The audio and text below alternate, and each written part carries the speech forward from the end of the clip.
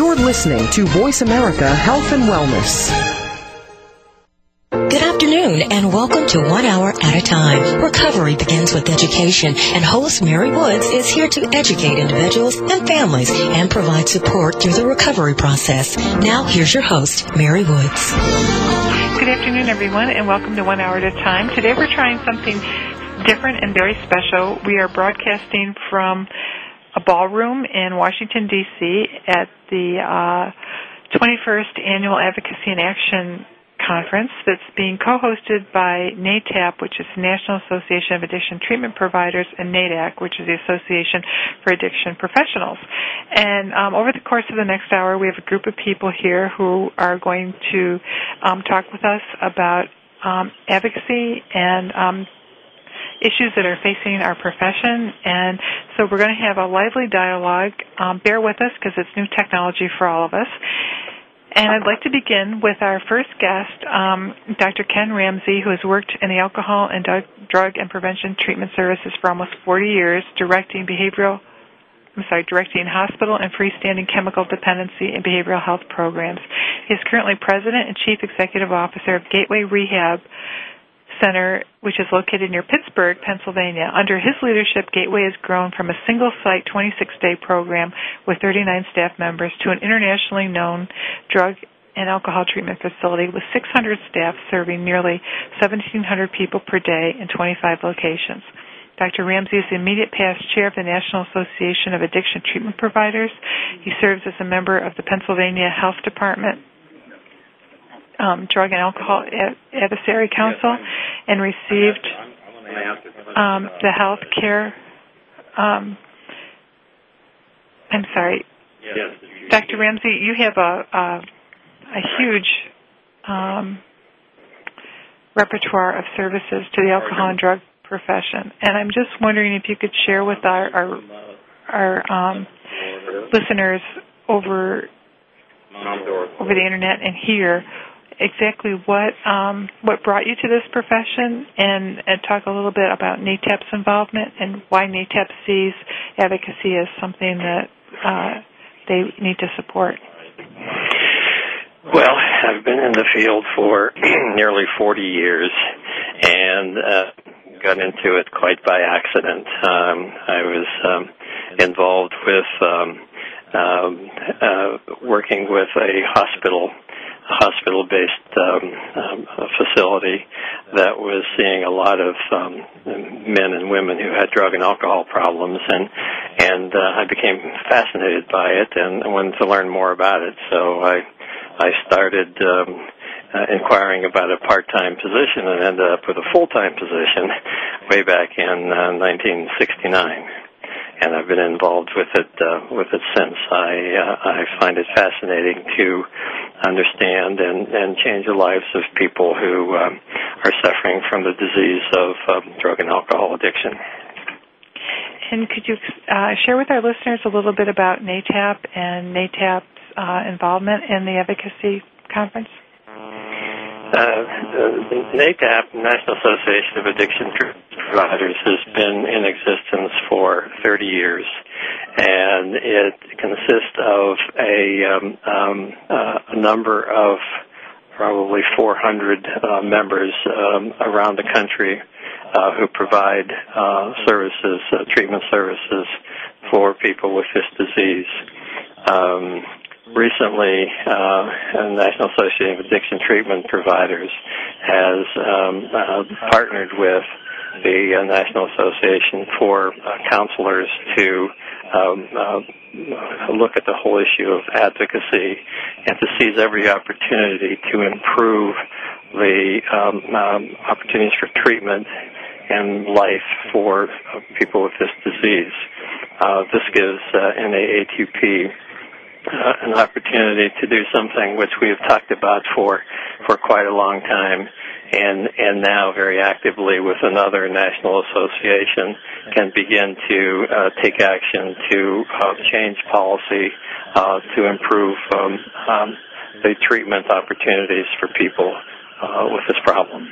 And what do you and the National Association of Addiction Treatment Providers see as the primary issue facing us from a legislative perspective?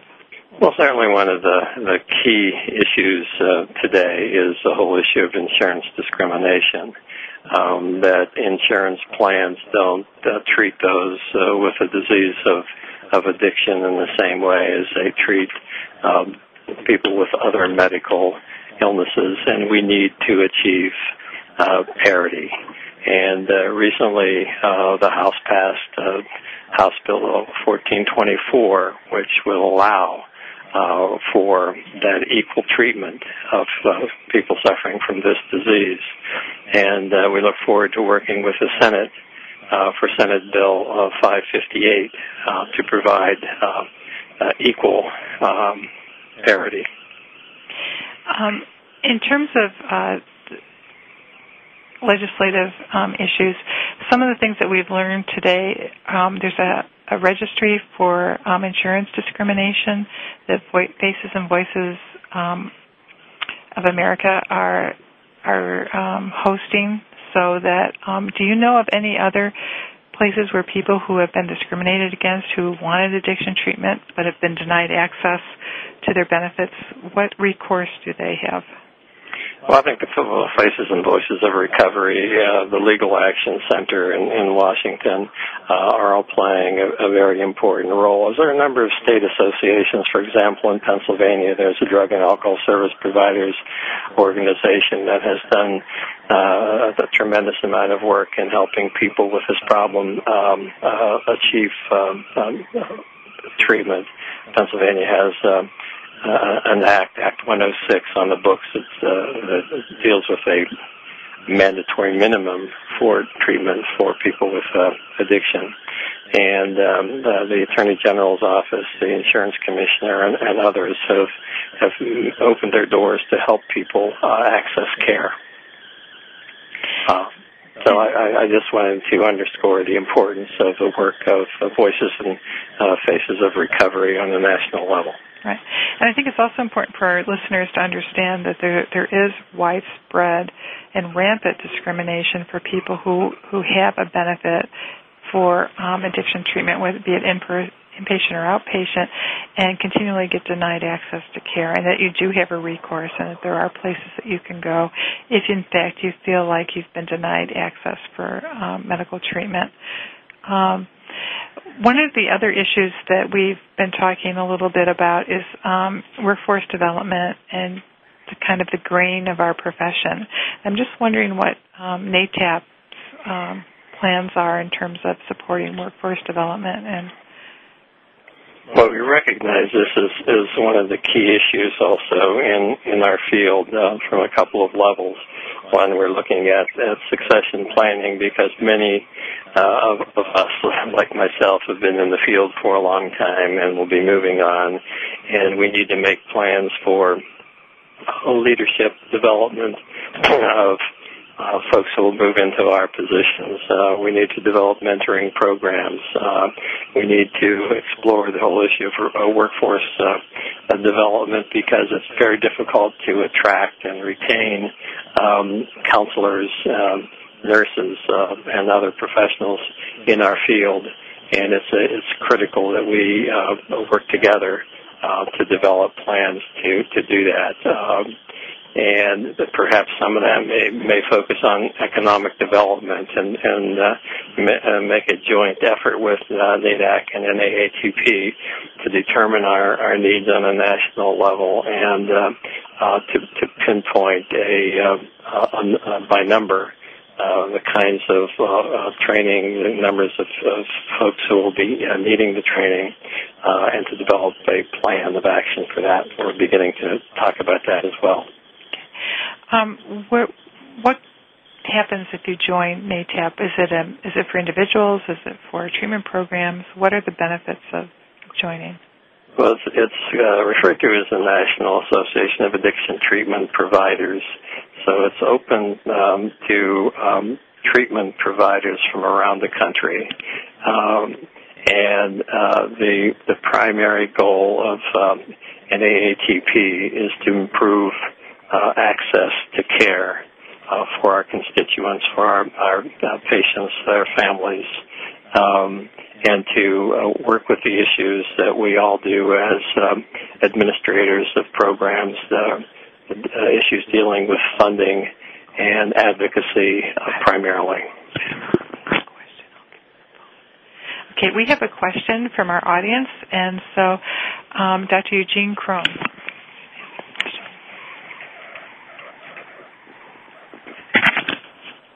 Right, this is Eugene. I'd like to ask a question concerning the co-occurring.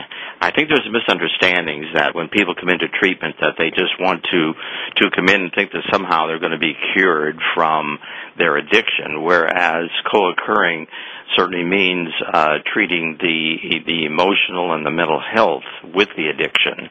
And I think that with the new laws that's going to be passed for the parity bill, I think it's very important that we educate the public and also people coming in for treatment that one of the basic things is that both have to be treated together in treatment. Can you answer any more on that or clarify it? I think those of us who are in the treatment field, and we see this at NAATP all the time, the majority of patients we see in treatment, particularly inpatients, are suffering from dual disorders. At Gateway Rehabilitation Center, which I represent in Pennsylvania, we see approximately 1,700 patients per day. And we have 400 inpatient beds, and the majority of patients in those inpatient beds have dual disorders and need to be involved with medication-assisted therapies, which we have been practicing for quite a long time, and also move these patients to ongoing recovery 12-step programs. It's critical to treat both of these problem areas, which we attempt to do as well. Okay, thank you. Thank you. Anyone else have any questions for our panel? We will be coming back in just a moment, and we will take a break, and we'll see you on the other side of the commercial. Thank you.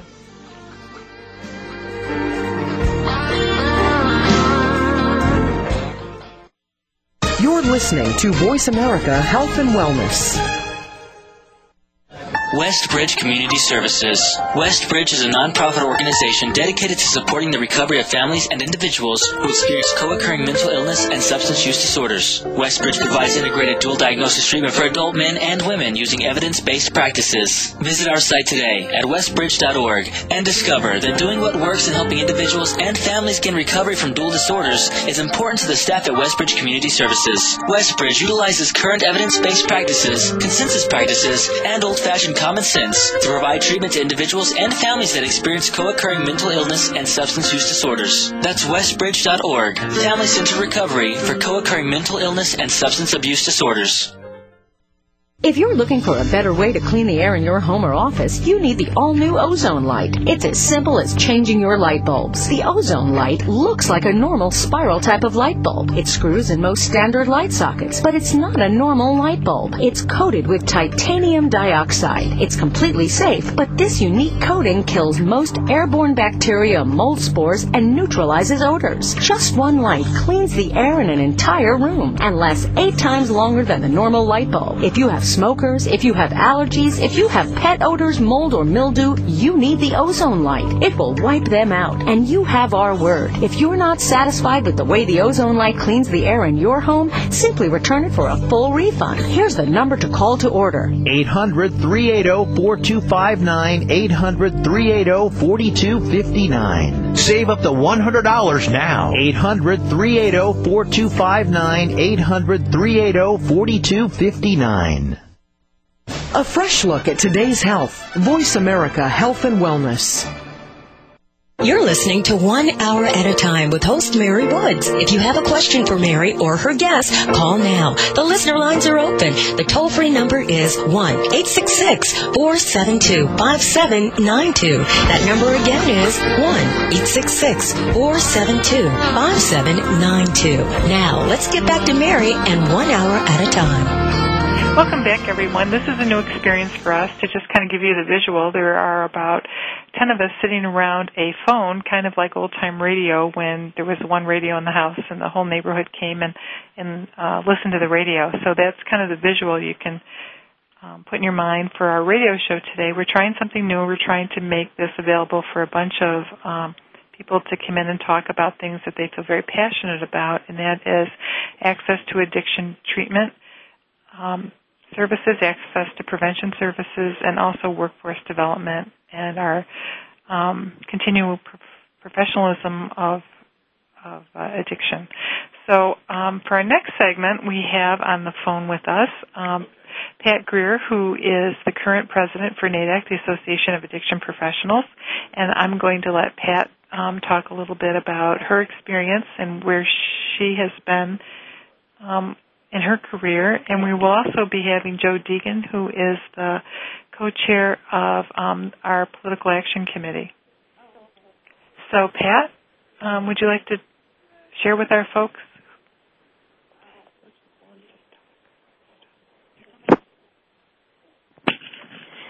Hi, Mary. Thanks for having me here today. Did you have a question? I just wanted to take a minute to tell everyone that it's a great pleasure to be a member of the National Association of Addiction Treatment Professionals because it reflects a commitment to my profession, my fellow professionals who work every day to assist people in finding their way to recovery. Our association actually has 10,000 counselor members across the United States, and we invite anybody who's not a member to check out our organization at www.naadac.org in order to join. Thank you. Thank you, Pat. Could you just explain to our audience who's out there why you got involved with advocacy and what brings you to Capitol Hill every year? I'd be happy to. I think it started in almost 10 years ago. I came to a conference here in Washington to help educate counselors on how to become advocates for our profession and the people we serve. I'll never forget the experience of walking into my representative's office and trying to explain to him how important it was to have treatment available in our community. He wasn't overly taken with the idea that addiction is a disease, and we have since met every year for the last 10 years, and I appreciate the opportunity to inform my representative that there is a need in his district, and that gives him the option to use me as a resource if he has questions about what's going on with substance abuse at home. Also with us we have Joe Deegan, who is the NAADAC chair for the Political Action Committee. Joe, could you tell our audience a little bit about yourself and what the Political Action Committee is and why it's important? Sure. And thank you, Mary, for letting me on the program today. My name is Joe Deegan. I'm from West Virginia. I've been involved with NAADAC for close to 20 years, and I've been coming to public policy conferences for close to 16 years. And my involvement now is as chair of the Political Action Committee, which is the fundraising arm of political efforts. We're really the only national PAC that exclusively supports candidates committed to our issues of addictions and recovery and prevention and treatment. And so, our biggest issues right now are getting parity, and we want advocates or legislators, representatives, senators who support that effort, and that's something that we are able to give some financial assistance to folks who are running campaigns, and that's it's good that to see that we are in the routine of what happens in American politics, and that's what we try to do is to at least have some effort out there to get the issues of addictions treatment and recovery covered. Joe, could you just explain for our audience what a Political Action Committee does? And, for instance, what has NAADAC done? Can you give an example of how NAADAC has used their Political Action Committee to help with policy? Well, some of us are also members of the Public Policy Committee, but what we have done is we take recommendations from the membership as to just exactly who we are to give money to. we don't have a lot of money, but what we are able to do is use those funds to go to meetings in D.C. where there are fundraisers, have our staff be able to go, contribute, to be at the table, to be active participants in the political process. I think that's what is important about having a PAC, is it gets you out there to be a player in being able to go to different functions and to demonstrate support for the candidates that are in the forefront of our particular issues.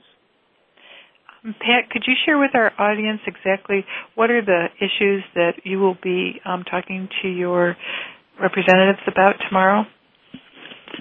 Well, most importantly, we're going to thank every representative from my state, which is Texas, for voting for parity in the House. And then we're going to encourage them that during the conference process, which is when the Congress, the House of Representatives, has a conference committee to mediate a bill.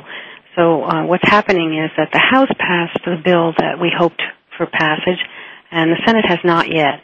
So the Senate is actually going to meet with the House and try and determine which elements of the parity bill, which will give equal access to treatment to many more people in our country, how to get that done. So that's one of my primary concerns. The other concerns are that they not take away funding from the agencies that are in place to do prevention, education, treatment, and other public service announcements to our country. Joe, is there anything you want to add to that in terms of what you're going to be talking to your folks about? Well, always the issue of workforce development and the national block grant for funding, because most of the funding for addictions treatment now is out of the public sector and not from the private sector. We work on the parity law to get the private sector up to where it needs to be, but we've got to have the block grant, and that becomes a big issue every year. And workforce development now is a huge issue. Right. We've had a major victory over the last week in the passing of the House of the Wellstone Mental Health and Addiction Parity Law, and you've mentioned that there's two different versions of this. There's the House version and the Senate version. And Pat, I wondered if you could just briefly explain to our listeners the differences in the bill. Well, there's several significant differences between the House and Senate parity bills. The first that we're addressing is that we want more clarity on the preemption of state laws. The House bill makes very explicit that it doesn't prevent states from passing stronger parity laws if they want to. And the language in this issue has been improved in the Senate, but it still is feared by some legal experts that this bill could override stronger state parity laws. Another concern we have is out-of-network benefits. In the House bill, we require insurance companies to provide the same degree of out-of-network coverage for addiction treatment that is provided for medical or surgical care. The Senate bill does not. With out-of-network parity, people, particularly in rural or areas where treatment is not available, will likely have difficulty accessing some types of care, such as specialization, resulting in the phantom networks that don't serve patients' treatment needs. The third concern we have is clarity on covered conditions. The House bill requires that insurance companies cover all disorders in the DSM-IV, which is a diagnostic manual used by medical and mental health professionals. The Senate bill does not. Using this manual as the universal standard ensures that insurance companies do not use arbitrary or non-scientific criteria to determine the scope of addiction or mental health conditions that are covered. The fourth area where there's a difference is transparency. The House bill requires that plans make medical necessity criteria and reasons for any denials of reimbursement available to participants and beneficiaries upon their request, and the Senate bill does not. So it's really important that even though we have passage of the Wellstone bill, that the challenge is not over, that we still need to get a consensus bill between the House and the House of Representatives and the Senate. So we all need to continue to work with our senators and help them understand the differences between the two bills. So our work is not done, and we can do that here at the national level, but we also can do it at the local level very easily by going to our local representatives, going to our local senators, contacting their offices, Joe, could you kind of explain to our listeners what they might be able to do at a local level? Because not everybody's here in Washington. And we will be right back with 1 hour at a time from Washington, D.C.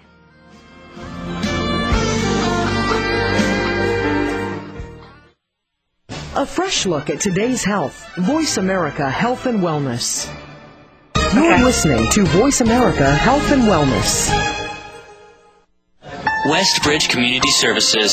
Westbridge is a nonprofit organization dedicated to supporting the recovery of families and individuals who experience co-occurring mental illness and substance use disorders. Westbridge provides integrated dual diagnosis treatment for adult men and women using evidence-based practices. Visit our site today at westbridge.org and discover that doing what works in helping individuals and families gain recovery from dual disorders is important to the staff at Westbridge Community Services. Westbridge utilizes current evidence-based practices, consensus practices, and old-fashioned common sense to provide treatment to individuals and families that experience co-occurring mental illness and substance use disorders. That's westbridge.org, family-centered recovery for co-occurring mental illness and substance abuse disorders. For the most current and up-to-date information and options in childbearing, family health, and parenting, tune in to Celeste Ranisi's Timely Topics in Childbirth, broadcasting every Wednesday at noon Pacific, 3 p.m. Eastern, on the Voice America Health and Wellness Channel. If you don't know your options, you don't have any. Voice America Network proudly presents The Catherine Zox Show for women, men, children, and families. Catherine magically combines her compassion, experience, and talent to bring listeners a show that's upbeat, informative, and yes, a little sassy. Tune in every Thursday at 8 a.m. Pacific Time, 11 a.m. Eastern to The Catherine Zox Show on the Voice America Women's Channel.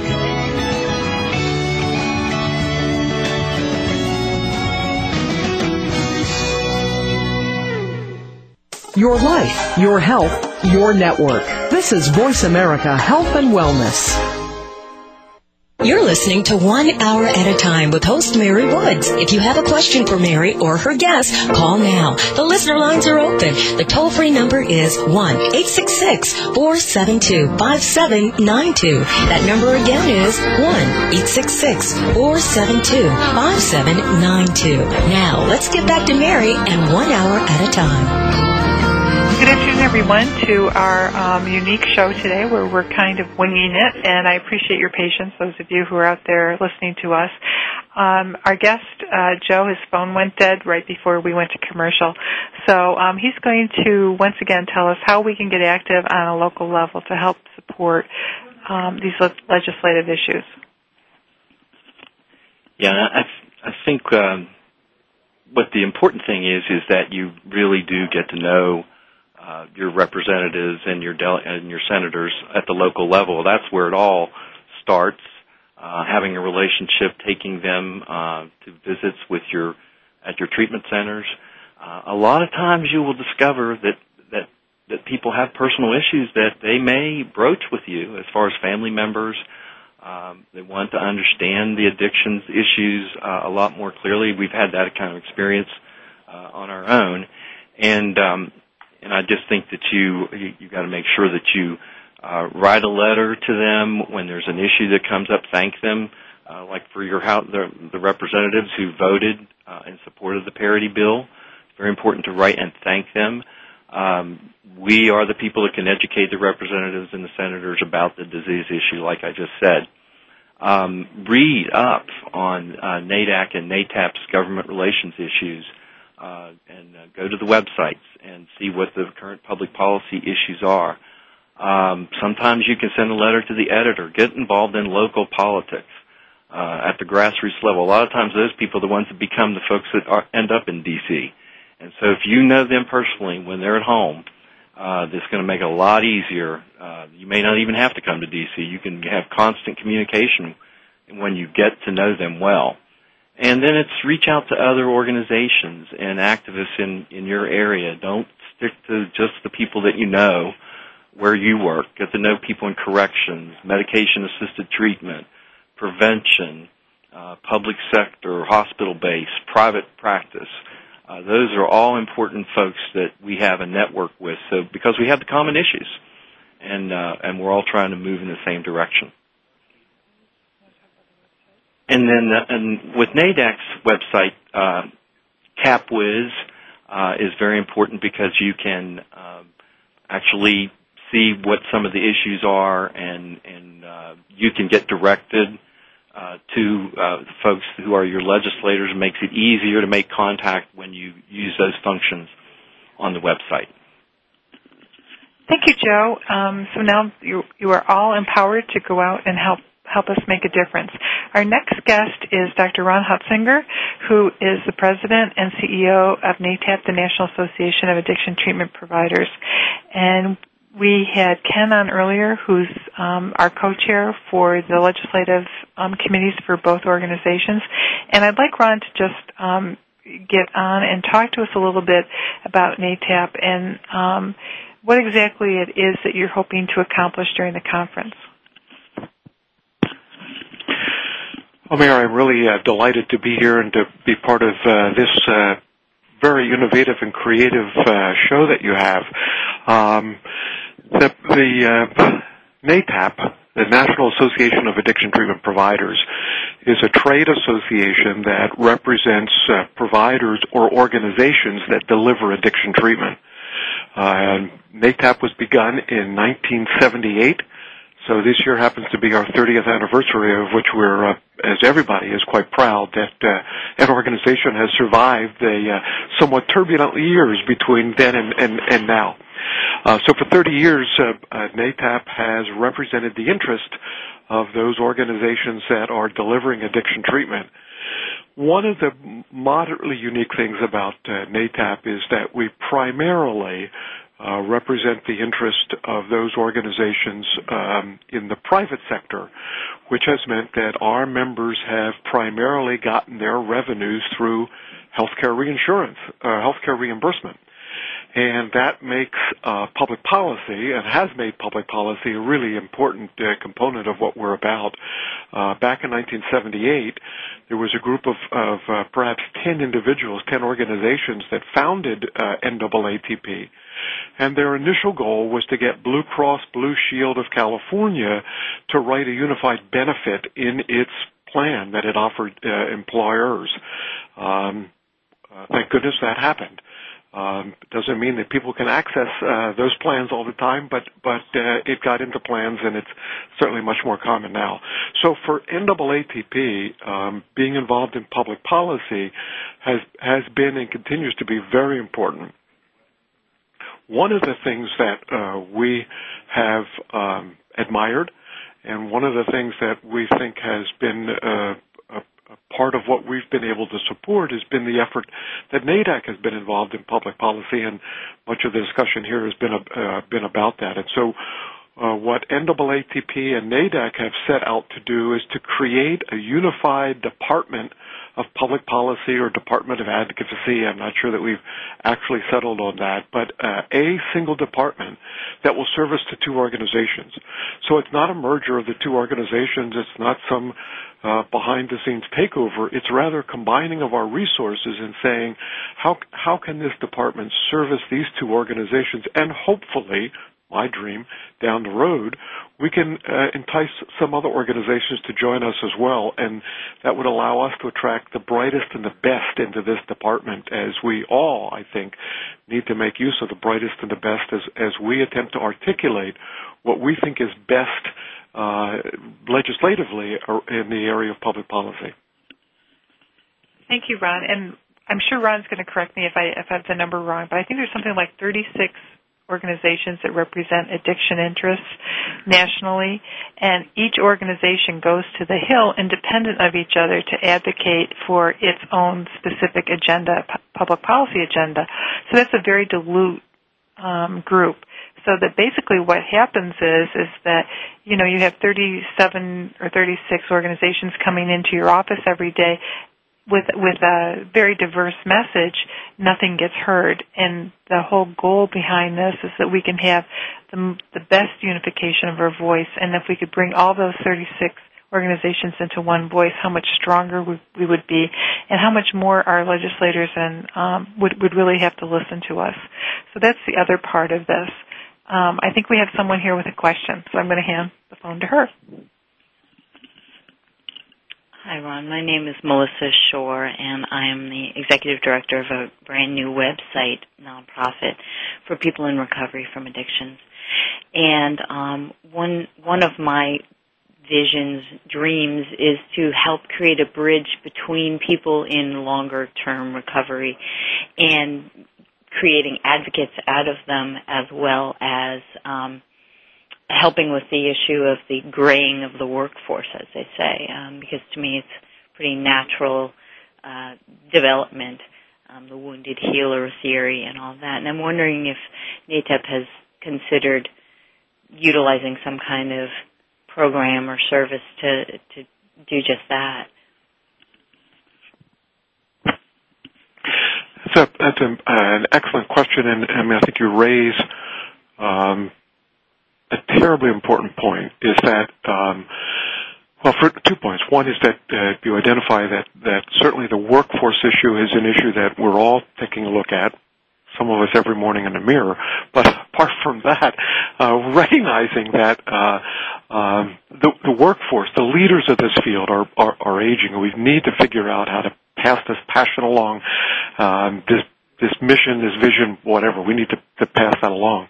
The other piece is what you suggest, is that we really need to tap into the technology and the innovation of persons like yourselves and others who have the kind of creative energy to hook together what at first might appear to be diverse groups, but who has some things in common, and to be able to hook us together. Has NAATP utilized a specific vehicle? No. I'm not sure that NAADAC has either, but I think that needs to be on the agenda. I mean, it's a cliche, but we have to think outside of the box. Whatever has worked in the past, let's give thanks for that. But that doesn't necessarily mean that that's what we're going to do in the future. And this program is an example of that. We wouldn't have done this program 5 years ago, probably, and certainly not 10 years ago.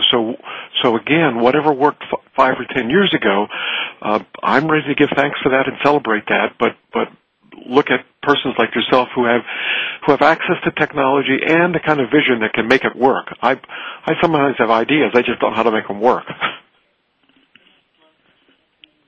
Yes. My apologies. The website's name is thesecondroad.org, all spelled out. Thank you. Thank you. I think one of the important issues that we're also talking about here too is how our profession has evolved, and NAATP has certainly been at the forefront of leadership at the administrative level, at the management level, and I just wondered, Ron, if you would talk a little bit. You have a conference coming up, and just explain how NAATP is different than NAADAC. So if you go to a NAATP conference, what do you get versus if you go to a NAADAC conference or the CCAD conference? Well, in a kind of a shameless way, one of the things you get is golf. If you come to a NAATP conference, first of all, you just know it's going to be someplace where there's a very nice golf course, and that, of course, will be the case this year. We're in Indian Wells, California, which is the same thing almost as Palm Springs. The golf course that our outing is on is where the LG Skins game was played over Thanksgiving this past year, so not a bad place to be. Having said that, what part of what NAATP attempts to do is that it attempts to keep alive the vision of the leaders in this field. The Dan Andersons, the Gordy Grimms, the Nelson Bradleys, the people who provided leadership to large and small organizations early on when nobody else was providing leadership. And that's part of what we're about this year with our 30th anniversary, is that we'll be publishing history of NAATP, which is a particular project of mine because I have this sense that we're going to lose our history. A lot of our early leaders have already died, and their stories have died with them, and we need to get recorded. And so part of what we have contracted with Bill White to write the history, William White to write the history of NAATP. And he has essentially interviewed nearly 50 individuals, and we've kind of organized the history. It's voices of the past will kind of hopefully lead us into the voice of the future. And NAATP then kind of focuses its conference on networking, on roundtable discussions for marketing people, roundtable discussions for business development people, roundtable discussions for CFOs, so that we can exchange ideas. Which is the other piece that we've attempted to be, is that we're all in this together. There should be no high-class secrets, and that we need to have an opportunity at least once a year to collaborate and to be colleagues with each other and to share information. And so the presentations will be along that same line. They will be along the line of encouraging us to be successful in what we do, but at the same time recognizing that successful not at the expense of each other. And we will be right back with our last segment of 1 Hour at a Time from Washington, D.C.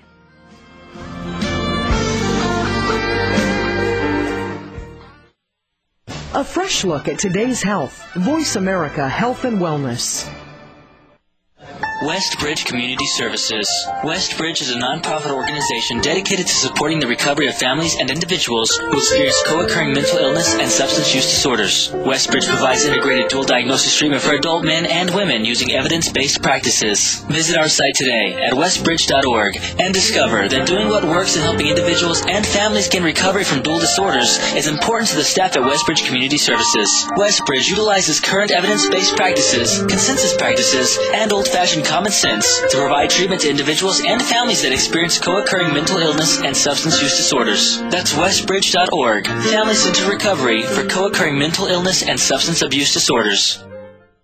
The incidence of autism has increased at an alarming rate. Autism One, a conversation of hope, hosted by Betsy Hicks, illuminates how right now there is more reason than ever for individuals with autism spectrum disorders and their families to have the best hope for the brightest future. Autism is treatable, and given appropriate therapies, children are recovering. With well-known researchers and doctors, members of Congress, and expert service providers from a wide range of disciplines, Betsy offers interviews and insights highlighting the progress in areas related to autism spectrum disorders such as biomedical research and treatment, communication, education, and behavioral modalities, adult services, sociological and philosophical issues, and legislative, advocacy, and insurance concerns.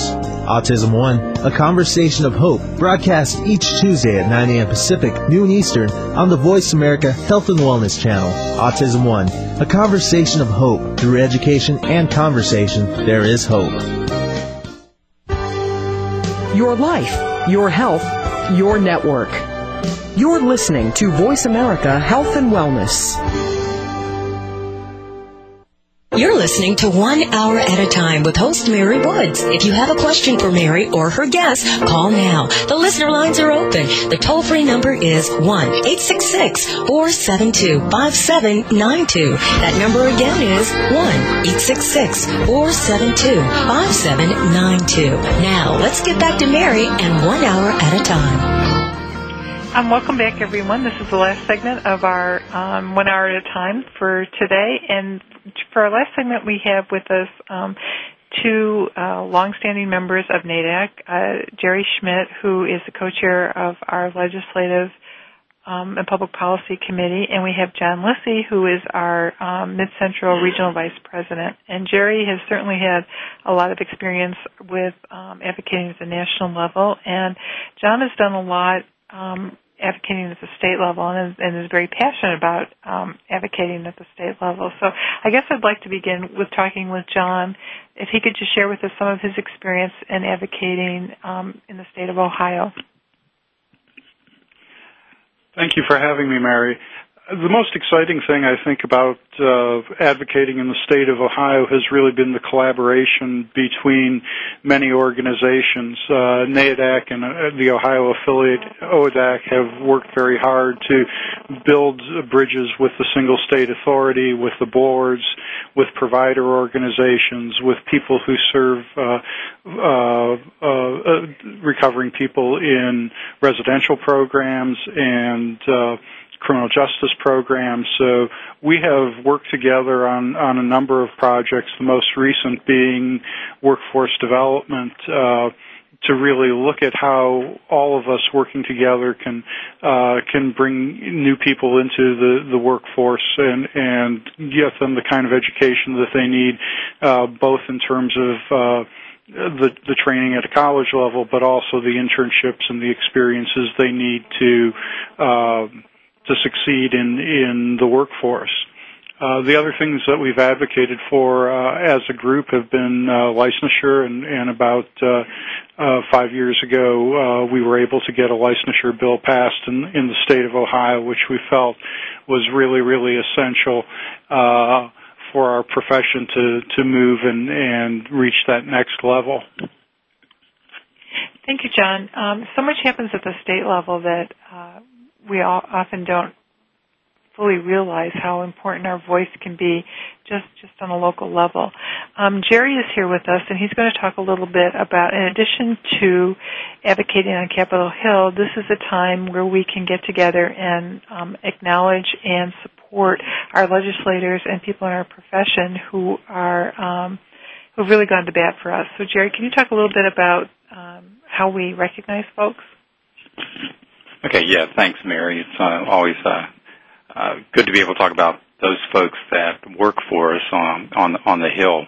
And every year at our Advocacy and Action Day, we do a series of legislative awards, and we recognize our advocate of the year, as well as legislators that have been extremely helpful. And this year, we're going to recognize two legislators, one in particular who's going to be retiring, Representative Jim Ramstad from Minnesota, who helped push through H.R. 1424, which is the Wellstone Equity and Treatment Act, and we'll be recognizing Representative Ramstad tonight as the Legislator of the Year. We're also going to have a returning favorite of ours that has always been extremely verbal and supportive of many addiction issues, and that's Representative Patrick Kennedy from Rhode Island.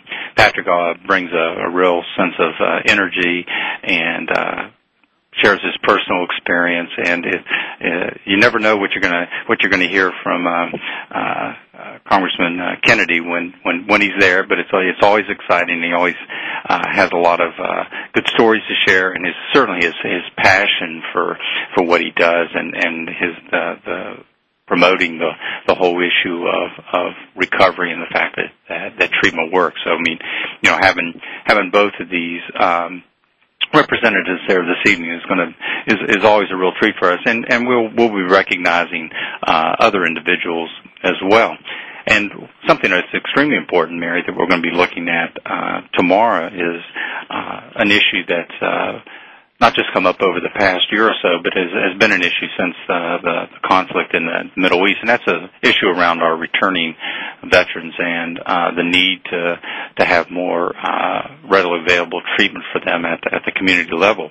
And to that end, we had a subcommittee from the Public Policy Committee of NAADAC put together a position paper on Veterans Affairs issues, and tomorrow at 10 o'clock, as you're aware, Patricia Greer, our president, is going to deliver oral testimony to Congress on a panel with other addiction experts on the issue of substance abuse and comorbid disorders and comprehensive solutions to a complex problem with our returning veterans. And this is extremely important for us and timely. So. And then also, I'd forgotten to mention at our dinner this evening, Danny Davis, who is from a representative from Illinois, will be honored as well this evening. So, we've got a lot going on over the next couple of days. So we're really excited about this. Plus, as we've been talking all afternoon here, is about the new relationship that we have with NAATP and partnering with them on our legislative and government relation issues. I think now is the time for great optimism for our profession and for the synergy that's happening between organizations and with our legislators. More and more people are feeling comfortable talking about the fact that there's this disease of addiction exists within their family or that they've experienced it themselves. And I would really invite you to take a moment, email your legislators, thank them, ask them to support a unified parity bill, talk with them about insurance discrimination and the need to end that, and just in general to end discrimination against people with addiction and substance use disorders in general. They're denied access to treatment. They have policies and procedures that prohibit them from getting care when they're in the throes of their addiction. That's when they're actively using. And challenge the profession and challenge our legislators to come up with more innovative and effective modes of treatment. One of the other things that we would just like to end with is just talking also a little bit about how important it is to be able to know what these issues are. So, Jerry, could you just talk a little bit about why it's important to be an advocate and why you are an advocate? Yes, Mary, thanks. Obviously, when you're looking at advocacy from whether it's at a local level, your city or county government, state level, or on a national level, what's important is knowing what you bring to the table and being in the trenches day in and day out, providing clinical services or administrative services or developmental services around addictions treatment and the provision of that care. We are the specialists, and we need to just bring that information to the table for our legislators and help them understand what the issues are. But we also need to be, I think, cognizant of the fact we need to be able to present both sides of that issue and show the strength of ours through the weakness of the other side is a critical aspect in terms of advocating. And if we don't advocate, we don't have a group out there, the recovering community oftentimes are somewhat handicapped by it, and we become their voice. But we also need to share our stories as well and use a lot of the coalitions and other supports that are out there to promote the issues around recovery, showing the treatment work, using the research that's out there as a basis and a foundation for showing what and how treatment works. So, I mean, being able to advocate and being able to be that voice and to go to the Hill, they do want to hear what we have, and it's not just at the national level. A lot of folks get stuck with, I can't come to D.C. and do it, but you can begin advocating even on the local level, when it could be around tax initiatives for having money earmarked at a local level that goes to treatment issues, or on a state level, legislation that affects the provision of care within the state in which you live. So, I mean, there's a lot of different ways that an individual can advocate from the local level all the way through the national level. For those of you who are in recovery and feel like that to advocate is a violation of a tradition or a concern around your anonymity, we will be having a representative from Faces and Voices in Recovery on in the future to talk a little bit about that sensitive issue and how you can use your own story to affect policy change. And I'd like to invite Pat Greer, the NAADAC president, back to share with us some final thoughts. Thanks, Mary. It was interesting. About 8 years ago, when we first started doing advocacy work in our local chapter in Texas, we invited Congresswoman Eddie Bernice Johnson to come. To what?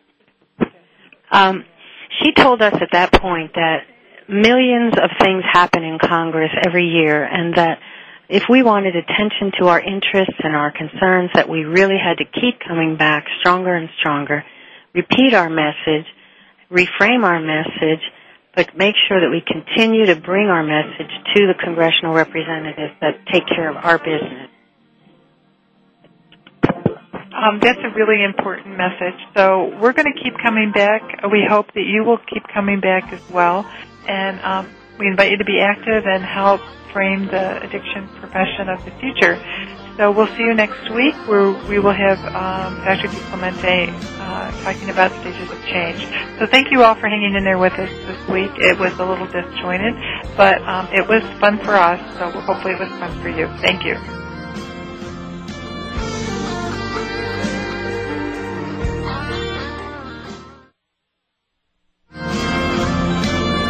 appreciate you joining us today for 1 hour at a time. Successful recovery from a substance abuse problem or mental illness depends on education and support of loved ones. Thank you for being that support system. Be sure to tune in next week for another hour of education and compassion, 1 hour at a time. We'll see you next week.